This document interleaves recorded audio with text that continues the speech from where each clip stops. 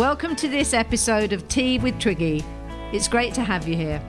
This is a podcast where I catch up with friends and people that I find fascinating. I check that they're doing okay and ask for tips to help us stay at home more comfortable. My guest this week has played in some of the most influential rock bands of all time. He's an amazing guitar player, he's an amazing artist, and he's an amazing friend of mine. It's Mr. Ronnie Wood, yeah! You are food for hungry eyes. Oh, thank and I've you, got darling. hungry eyes. You little devil, you never change. Nice to see you. It's so lovely to see you. Ronnie Wood, thanks for doing my show. So, as it's called Tea with Twiggy, and we can't actually meet each other and have tea because of this horrid thing that's out there, we're having virtual tea. Okay. So, are you a tea drinker or coffee? Well, I'm a espresso man, but, you know, that's an old leftover habit from rehab. I mean, couldn't do anything else, so a little bit of coffee was the thing. Well, they are, all those years about saying that coffee was bad for you, they're now saying in the last couple of years that it's actually really, really good for you. So, Well, I hope I'm a living, walking example of that because I drink enough cups. I think you are. You're amazing. I'm not going to say how old you are. I think I'm about a year and a half younger than you. But we're the same era, aren't we? We sure are, yeah. It was a good time, actually, wasn't it? It was wonderful, yeah. And you were so wonderful to watch. I mean, you still are. Oh, well, thank you. Yeah, I mean, back in the day, it was so great to be in the little niche that you were in because only you held that spot. Oh, well, thank you. I was trying to think yesterday. I was talking to Lee, that's my husband, about when we first met. I can't remember. It's got to be way, way back. I suppose it was back when you were doing Boyfriend, maybe. That was 1969, 1970. Oh, there you go then. So and you must have been in the Faces then, yeah? Yeah, coming from the Jeff Beck group with Rod over to the Faces with him, yeah. Did you? I wanted to ask you, before the whole thing happened to me in 1966, when I was 16, I used to go to a little club in Harrow above Burton's Tailoring, and I'm sure the Jeff Beck group played there. This would have been 64, 65. Were you there with him then? Well, funny enough, I used to go every weekend to Burton's Uxbridge to watch Brian Poole and the Tremolos. And, my God. So what year was that? This was when you're talking, but 63, 64, maybe a bit before even. And Cliff Bennett and the Rebel Rousers. And there was a chain of the Burton's men's clothing stores, and above them they'd have a dance floor. Yeah. Well, this one was in Harrow on the Hill, or Harrow. Oh, well, that was very posh. Harrow on the Hill was posh. I think it was actually Harrow. And also Georgie Fame was playing there then, and Eric Burden and the Animals. They did there were the Blue Moon clubs, I think. There was one in Cheltenham, one in Windsor. Yeah. There was some in London, the Klux Clique, all kinds of different link-ups of the clubs. And Georgie Fame and Gino Washington and all that, they were the kings of the club circuit, yeah. And I think... Zoot Money, yeah. Yeah, and I think I saw Eric Clapton, but not in... What was the first band he was in? It was... John Mayall's Blues Breakers. I bet it was them then. The Yardbirds as well. Oh, the Yardbirds, that's who it was, the Yardbirds, because they were huge for the mods, weren't they? Yeah, because the Yardbirds and John Mayall were great for breaking guitar players, like Peter Green, there was Mick Taylor and Eric Clapton, to name a few, with John Mayall. And then with the Yardbirds, it was Jeff Beck, Eric Clapton, and Jimmy Page. They all played a little bit. Oh, that's right, Jimmy Page. That's who I must have seen. I mean, we didn't know their names. They were just the band that we used to, because I was only 14 and 15, so I was only allowed out on a Saturday night, and I had to be home at 10 o'clock. Yeah. I used to walk home. I used to walk back to West Drayton from Uxbridge after the club, on the Friday and Saturday. That's a long way. That's a long way. Through the snow, any kind of weather. So when did you start playing? Oh, I was playing when I was in short trousers, you know. So when my brothers were older than me, they were 8 years and 10 years older. So took me through the skiffle and through trad jazz, blues, and R&B and soul, you know. So I was having a great adventure through jazz as well. So I started playing guitar when I was about 7, I suppose, and drums first before that, yeah. So were your mum and dad musical as well, or just your brothers? My dad was a busker. He'd play anything on the piano, beat a tune out, and a little harmonica. He always had a harp in his top pocket. But my mum wasn't, but she was great with her fingers with the crochet and knitting. Oh, we'd get on. I knit. I love to knit. Oh, great. Well, I knit too, because I used to hold the spool of wool for her, and then she taught me the plain stitch, and I still do it today. I think it's really relaxing. That's absolutely brilliant. I love it. That's absolutely brilliant. I knit endless scarves, you know. And did any of your parents or your brothers, did they paint? Because, you know. Yeah, the brothers were artists. Oh, yeah, they were commercial artists. So it was great for me. I have to tell you a story. When about 6 years ago, we were in New York, and I was doing some clothing, you know, some Twiggy clothing.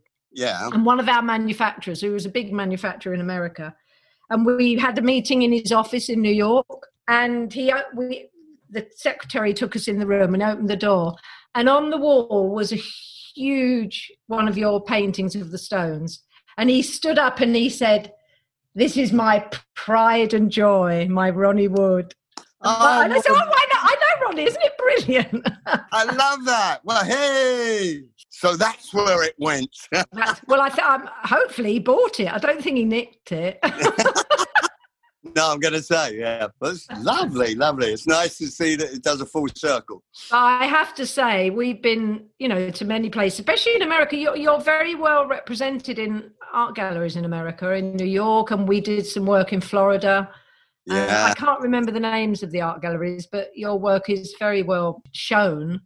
Hey, and next week I've got the big launch. I've got 100 originals, just like a live show. In this day and age, they're going to be presented at Ashridge House in Hertfordshire. Yeah. Which is near my country studio. So just across the road in the forest, there's a beautiful clearing and a wonderful stately home called Ashridge House. Oh, how gorgeous. And my paintings are going to be on display for a week next week. Anybody that wants to venture out in this lovely weather and the social how distancing. Fabulous. Are they for sale, or it's just a showing? Yeah, they're for showing, and some are private collections, some I'm not selling, and others I am selling. So, you know, it's going to be a real wonderful expose of the work, and just see what happens. Do you have a greater love being a musician or painting, or does it all intertwine? Well, I love being part of the group, you know, and having that rapport with the music. And it's wonderful to express myself on my own through the painting. You know, it's just, I'm very lucky in that respect. Well, also, you're really, I mean, I don't want to go on too much, but you're so your paintings are, they amazing. They are so full of life and vitality, and you capture those people. They're amazing, absolutely amazing. And when you see my landscapes and my horses and the ballerinas and the abstract, I've got a whole new lot as well to show. You're going to love them. Try and come. When we come off it, will you send me an email with where it is? And when? It's from the 20th to the 27th, Ashridge. Okay. Yeah. If we come up, I'd love to see them. If not, I'll give you a catalogue. I've just got a catalogues coming through. That's very exciting. Send me one of those anyway. So I didn't know, but I read in your bio that you've got thoroughbred horses. Oh, yeah. Talk about shoveling money down a hole. Hey! I mean, it's great to have winners too. The sport of kings is... Yeah, well, that's what I know a few people who've got... do you know Judy Kramer, who's the producer of all the Mamma Mia shows? Yes. Because she's got horses, and she said the same thing. Well, I had a winner who sadly died on me at the end of last year, was Sandy Mount Duke. He won so many races over the last couple of seasons. He won like 15 races. It was fabulous. And there's another one named after Alison Gracie called Sandy Mount Baby now. Oh. And that's the only one I have in training with Jessica Harrington. She is lovely. She's a wonderful trainer. And so I know nothing about horse racing. So, I mean, I've been to a few races, and I actually, 2 years ago, they asked me along to Ascot to pick the best dressed horse. Love it was so funny because, and they were, I mean, they're so incredibly beautiful. And I had to be, the best turned out one where they all had plaited manes and tails. And so I picked the one I thought was the most beautiful. She was absolutely gorgeous. And then I said to the guy who was organizing it, I've never bet in my life, but I'm going to put a bet on her because I picked her. And he said, no, the horse that wins best dress never comes in anywhere because they're just very beautiful, but they don't waste your money. So I didn't. And guess what?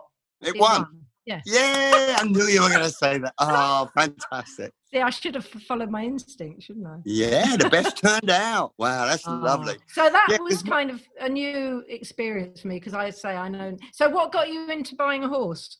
When I've had a house in Ireland, an old Georgian house by the canal. I've had it for many years, 30 years.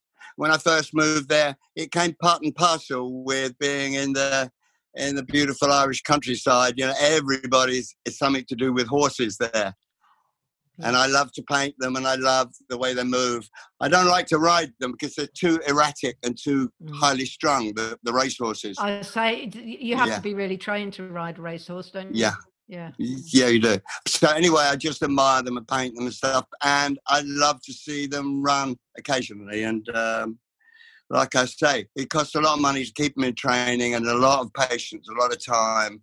And they're very fragile. But I suppose if I would have to recommend somebody, do's and don'ts, it would be don't start buying racehorses because once you stop, it's very infectious. You can't stop it, and it's just eats up the money. But so it's a money pit, isn't it? Yeah.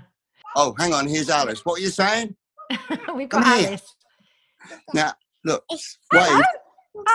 This is little Alice. How old are you, Alice? 4. 4 years old, and she's very beautiful. And you've got a little twin sister, haven't you? What's your twin sister? There she is. Oh, there she is. Hello, Gracie. Okay, don't kick it over. Come on. I know that book well because I read that to my little Joni, my little granddaughter. What is this one? That's called the hobby horse, okay? Let me talk to Twiggy. Okay, run along. Okay.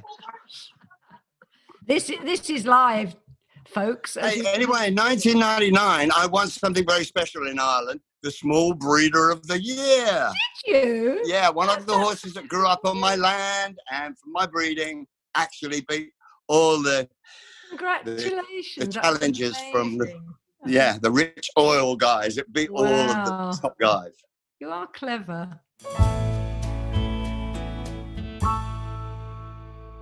Going back to music. Yeah. I mean, everyone knows, the Faces. So tell me how that all happened. I've always followed my nose when it comes to being...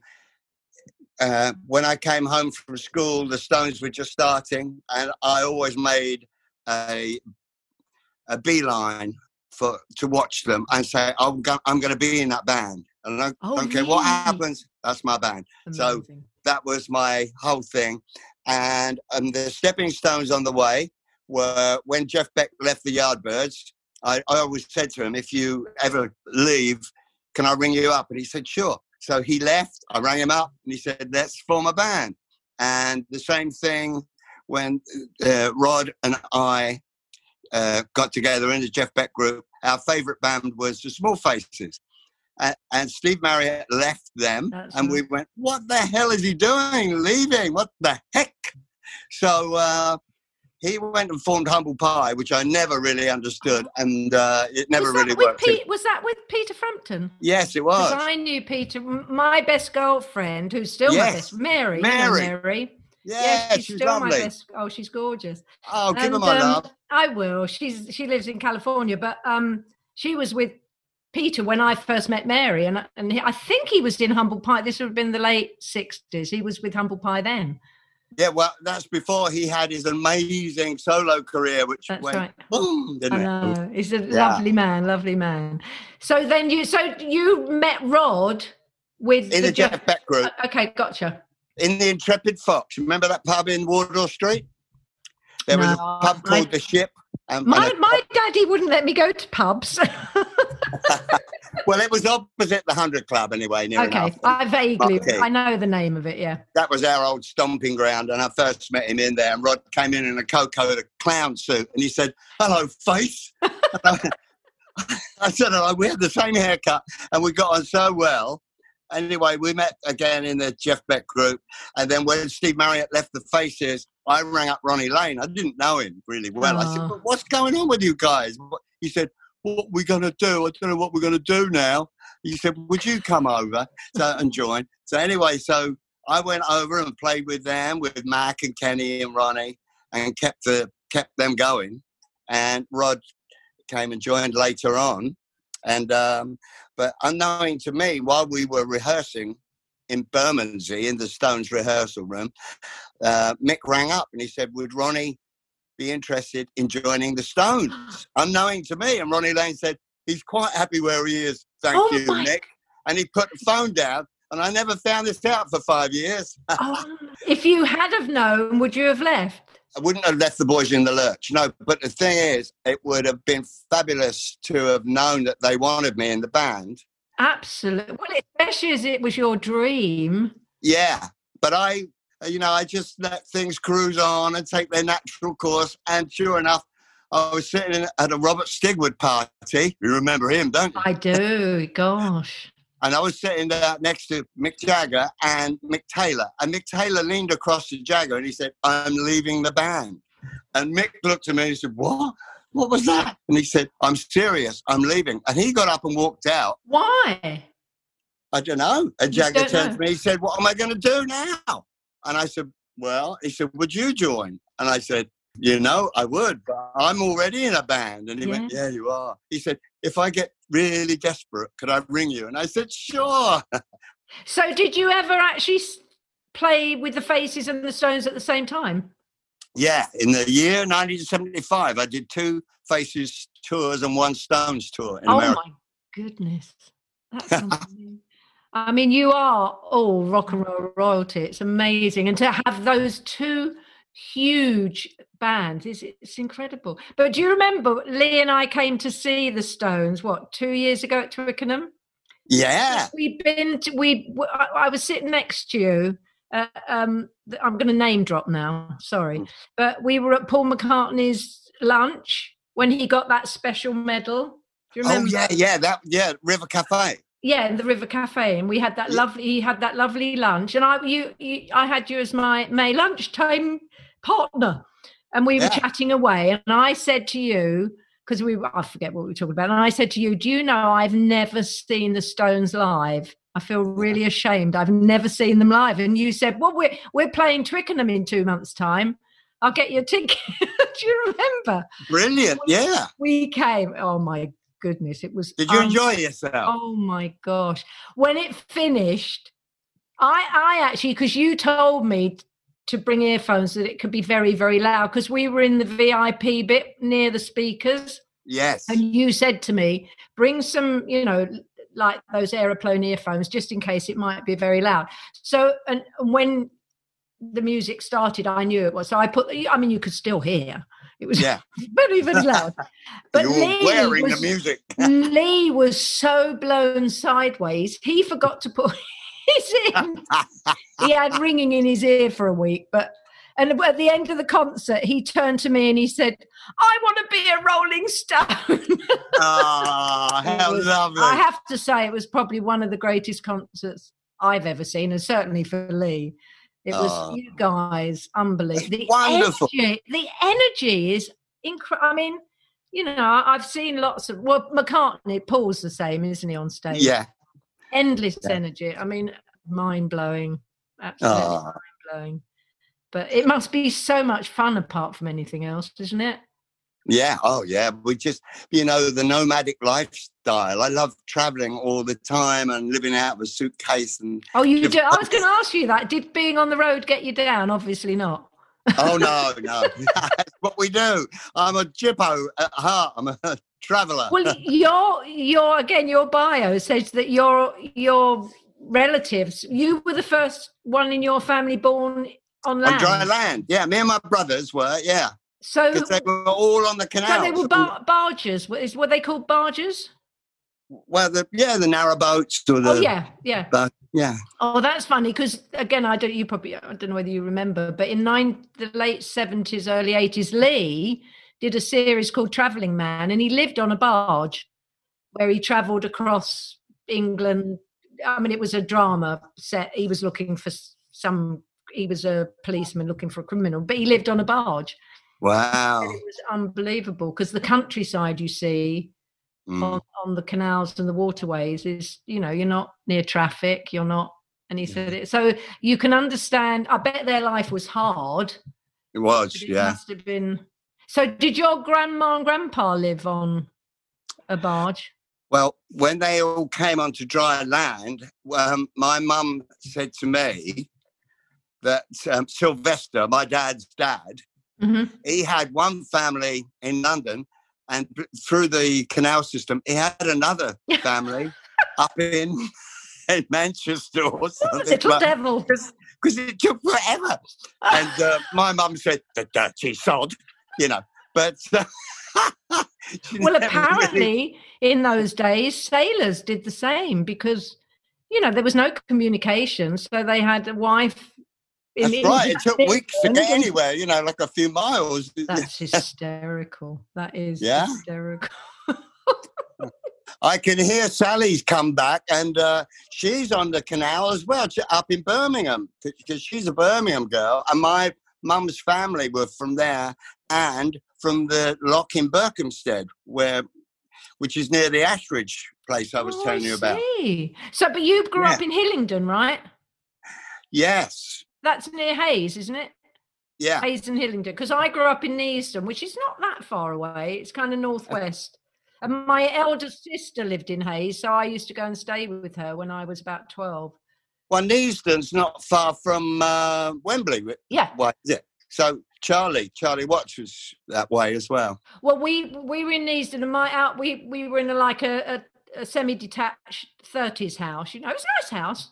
My dad he was a master carpenter on the film studio, so he had a good job. My dad worked at Shepperton and Pinewood. Oh, my dad worked at Boreham Wood. Maybe they knew it. Oh. Yeah. When was your dad born? He was born in 1908. My dad was 1910, so they might have met each other. Yeah, my dad was at Boreham Wood in the 50s and 60s. And then the film industry kind of fell apart, didn't it? Yeah. What did your dad my dad worked with, he used to come home with stories of Peter Finch, Genevieve. He worked on that film. How have you coped during lockdown? Actually, having each other for company was a wonderful blessing for Alice and Gracie. And it was great for us to exchange with them and see them hanging out with grown-ups. It was because we had a lovely lady that would come and help us out in the countryside, and she'd bring her two little daughters over because we kind of went into lockdown with them. Good. So they had a playmate, yeah. Yeah, but they had each other, which was basically fantastic, and they were so wonderful with each other. My little granddaughter Joni, it was hard for her because she missed her little school friends. Yeah, and it's hard to describe, when the little ones say, Daddy, when the virus is over, we will be able to see, blah, blah, blah. But they have a wonderful kind of understanding of and patience of like, okay, we can't do that, we understand, but when will we be able to? Joni calls it the germ. Well, great. Yeah. But anyway, my heart goes. Actually, I think the hardest age to be is probably a teenager, because if you're a teenager, you don't really want to be at home with your mum and dad because they're boring. You Exactly. may be falling in love or have fallen in love. Yes. You can't see that. And you know, at that age, it's so strong, isn't it? When you fall it's in what love you live for. Yeah. I remember the phone box on the corner, you know, and you just put fourpence in, and there was always somebody in the box here knocking on the window. I've got to ring my girlfriend. No, it was the biggest thing, wasn't it? That's right. No mobile phones in those days. No. I know, because one of the first boy I had a huge crush on, I must have been about 15, and he took me to the pictures once, and then we only had a landline at home, and he said, "I'll call you, and we can, you know, we'll make another date." And he called me and said, "Look, I don't know how to say this, but I want to buy a scooter and I can't afford a girlfriend and a scooter." So I got the elbow for a scooter. Oh, no. I thought you were going to say you got called up to the army or something. How dare he? We're going to root him out. And I can't remember his name. But I was devastated, of course. But I got over it. Well, that's his comeuppance because you can't remember his name. That's the best. That's the best revenge. The other thing I wanted to ask you, having played with, I know, you know, obviously the Stones and Faces, I know you've played with so many other musicians all around the world and collaborated. Have you got, not including the Stones and Faces, have you got a favourite person that you've performed with or played with or done a record with? Well, yeah, there were so many people over the years. There's different categories. Like I played with Bob Marley at the Oakland Coliseum, and his guitar player had his guitar stolen, and Al Anderson, his name was, and he rang me up from San Francisco, and I was in LA, and he said, "They've stolen my guitar, man. What am I going to do?" I said, "I'll bring you a guitar." And he said, "Hey, if you do that, man, you can come and play with us." And I'm going, "Hey, doesn't matter. I'll bring you a guitar." Anyway, it transpired that Bob allowed me to play the encore, which was about two hours long. And I got the look from Bob like, "You can cut it," you know, because before he didn't quite know how to handle me. But that was a highlight. And was he amazing? Yeah, so he didn't say much, but he was amazing. It was an amazing vibe. And with Howlin' Wolf, I got to play with him.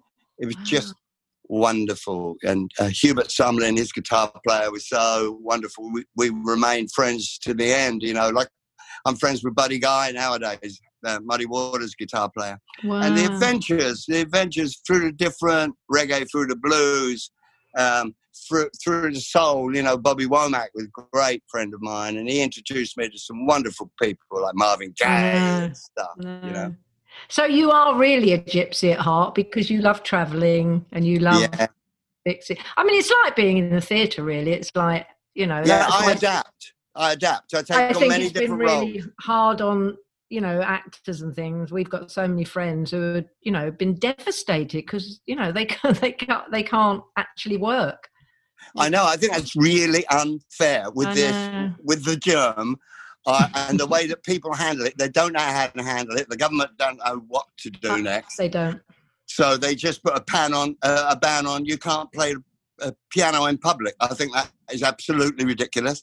And I think other things like theatre is absolutely ridiculous. They could do some distancing, and especially outdoors. Outdoors, yeah. Well, I think there are, and actually my daughter showed me last week that the Donmar were going to reopen and just distance people in the seating areas, and it's, you know, it's quite small anyway. I think the difficulty is making money because they need bums on seats to make money. Don't they?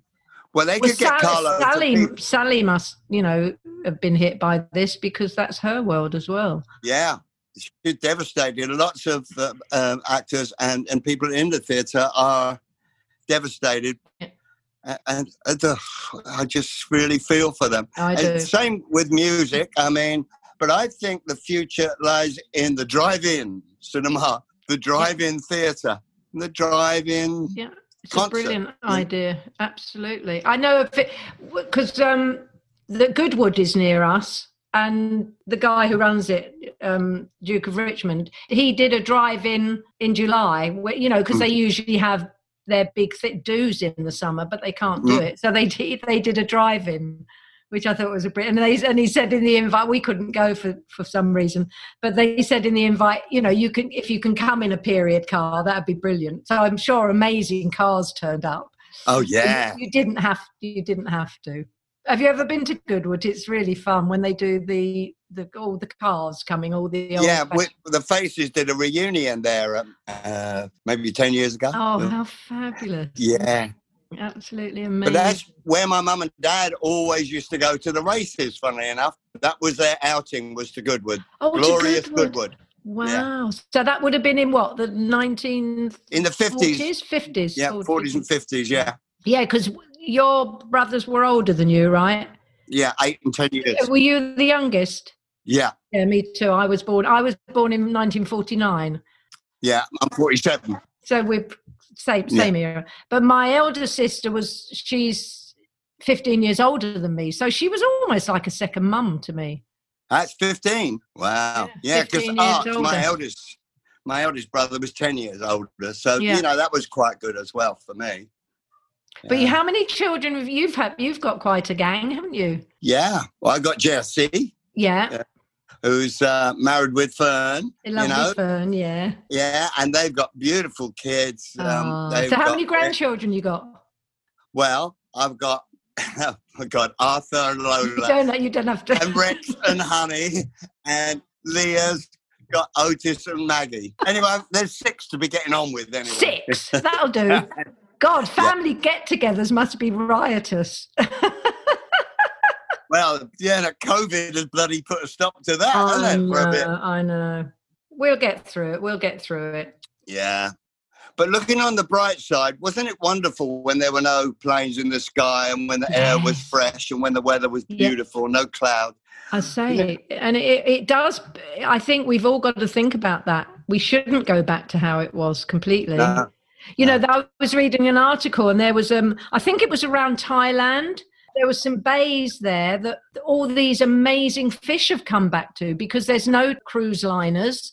There's no boat. So the fish could come back. And people were saying they hadn't seen fish like that, you know, for decades and decades and decades. So that's, as you say, is the upside. Cleaner air. Yeah. No noisy aeroplanes. Yeah. Although we've all jumped back in our cars very quickly, haven't we?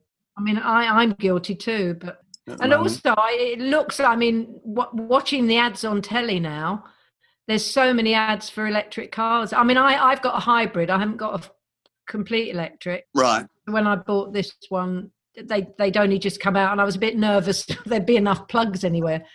But so I got a hybrid. But it looks like that all the big firms are now, you know, getting the electric out. So hopefully within 10 years, maybe all our cars will be that way inclined.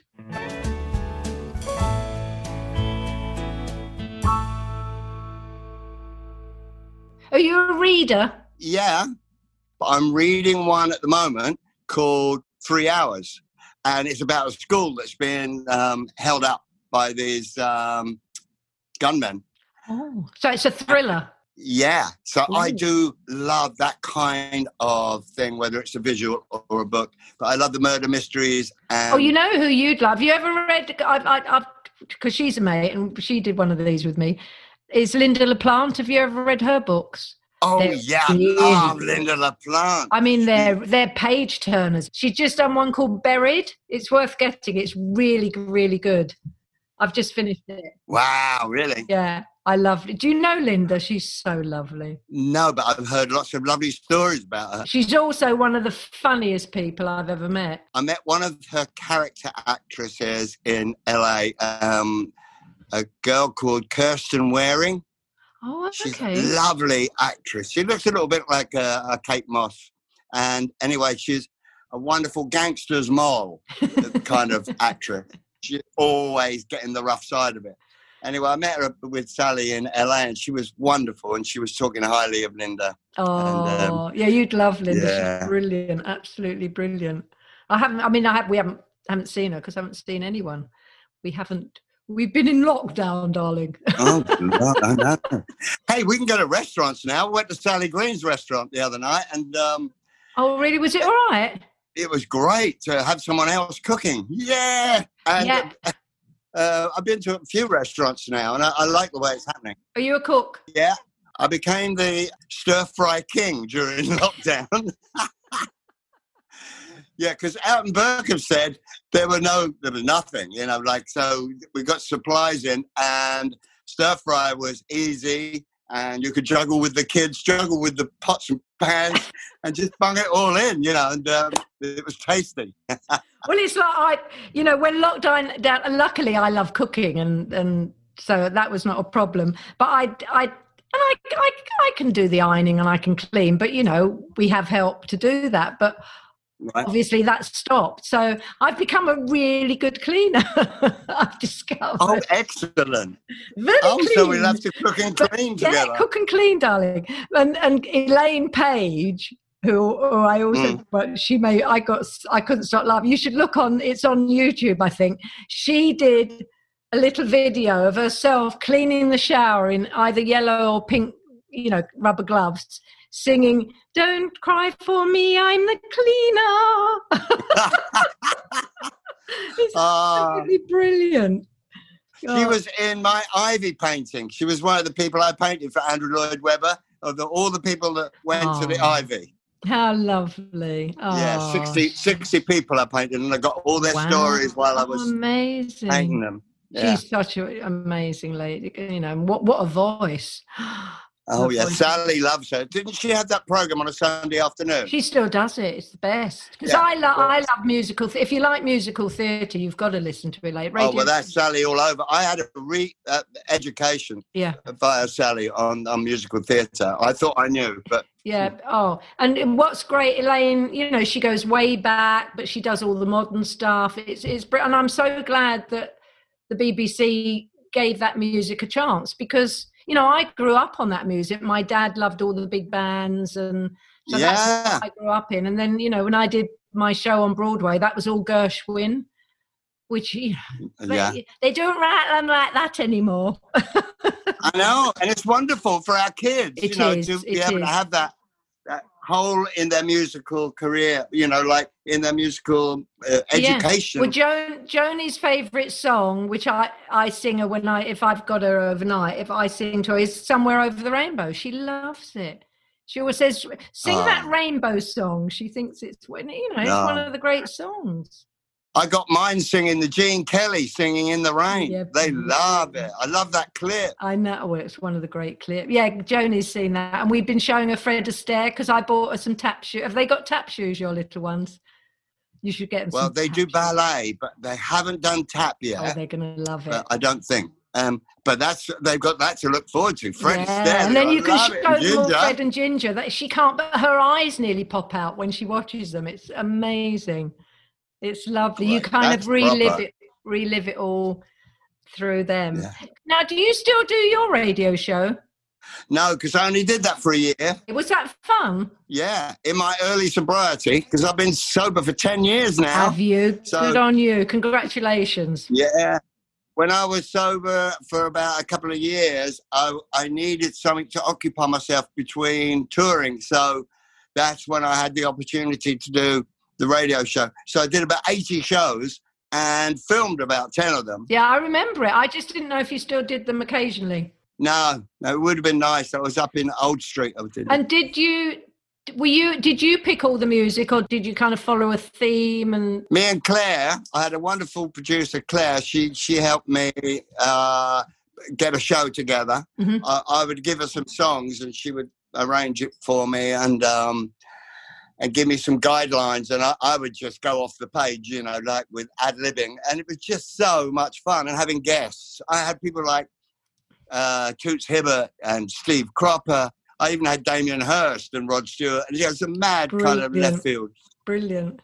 I did actually. I don't know whether the last time I saw Rod was in Florida because he came. I did a clothing line there and on a shopping channel. Mm-hmm. And they were also launching people's, because people are always trying to find a new way to launch an album, because the music business. So Rod came in to do a concert that went out live, and people could buy the CD. I mean, I think they sold a lot.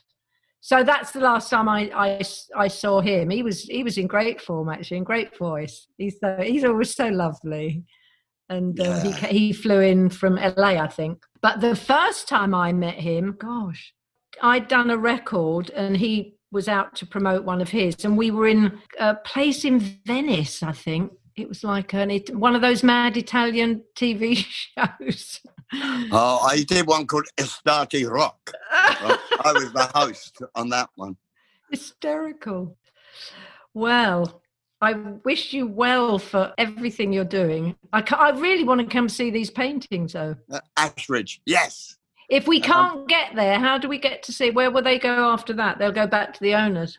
Well, this is a toe in the water. I mean, it's a big toe in the water, and it's a massive exhibition for me. So I'm really keeping my fingers crossed that if it's a success, it'll be a travelling show. Oh, great.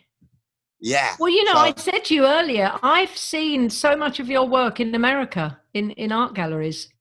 So, you know. Oh, they want it all over the place. But, galleries take 50%, and I've just gave up that a long time ago. Yeah, I went, good. No way. I'm not going to slave over all this stuff and give half of my money away just to show it, Unbelievable. And didn't you just auction one of your lovely paintings for the NHS?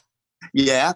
That must have been thrilling. It raised how much? It raised a lot of money.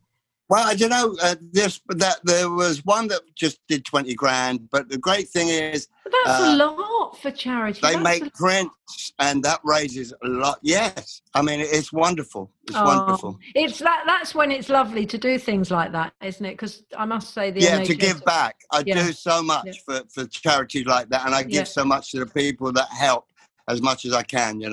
I interviewed one of the frontline nurses, actually. At the beginning of this, I interviewed her. I didn't know her, but Kobe, my producer, found her, and I was a bit nervous, actually, because I didn't know her, but she was so lovely. She was an Australian girl, and some of the stories were unbelievable. I mean, these people are so brave, and you just think, what can we do to help? I think the government should give them all a raise, actually, don't you? Yeah. I really missed the Thursday night hand clap. You know what I mean? That was great. I know. Did you go out with the girls? Yeah. Oh, no, they were probably in bed. Every week. Were they not in bed? No, they weren't. No. These are night owls, They're rock and rollers like their dad. Oh, yeah. If we can get them nearly ready for bed at 10, we're laughing, Do they sleep later in the morning? Yeah, they sleep, say, 10 till 10 or 9 till 9. Like that's brilliant. So we're lucky, yeah. Yeah, you are lucky. You are very lucky. Because they don't all sleep like that. My daughter's still got her little one joining them in the middle of the night. Yeah, I don't mind that. They don't do it every night, but, suddenly there's another little body in the bed, and that's fine. Yeah. I know, it is. Well, Carly, my daughter, always says to me, I'll be sad when it ends, really. I mean, sometimes it's a bit much because it breaks your sleep. But when it ends and they don't want to do it anymore, you'll be sad. That's right. Yeah, I'm making the most of it. And I see the change in them every day. It's a wonderful reward, Well, you look amazing. You really do. Thanks, Twiggy. It's so great. You always look beautiful. I can't wait to be able to give you a hug properly.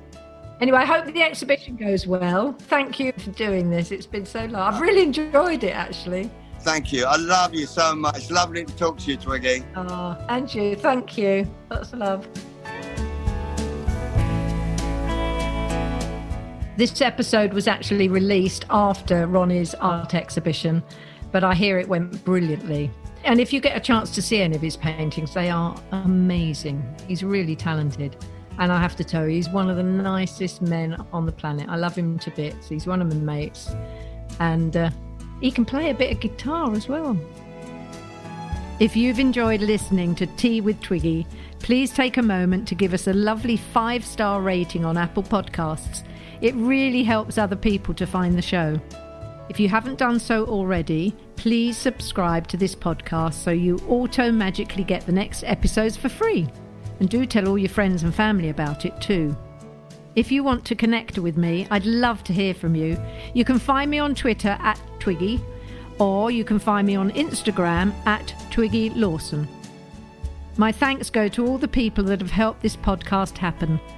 Many thanks to James Carroll and all the team at North Bank Talent Management.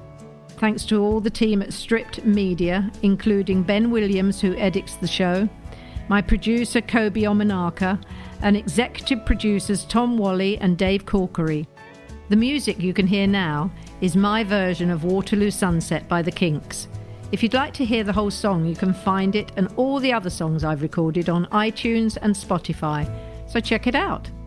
I look forward to you joining me for my next episode. So see you then. Bye.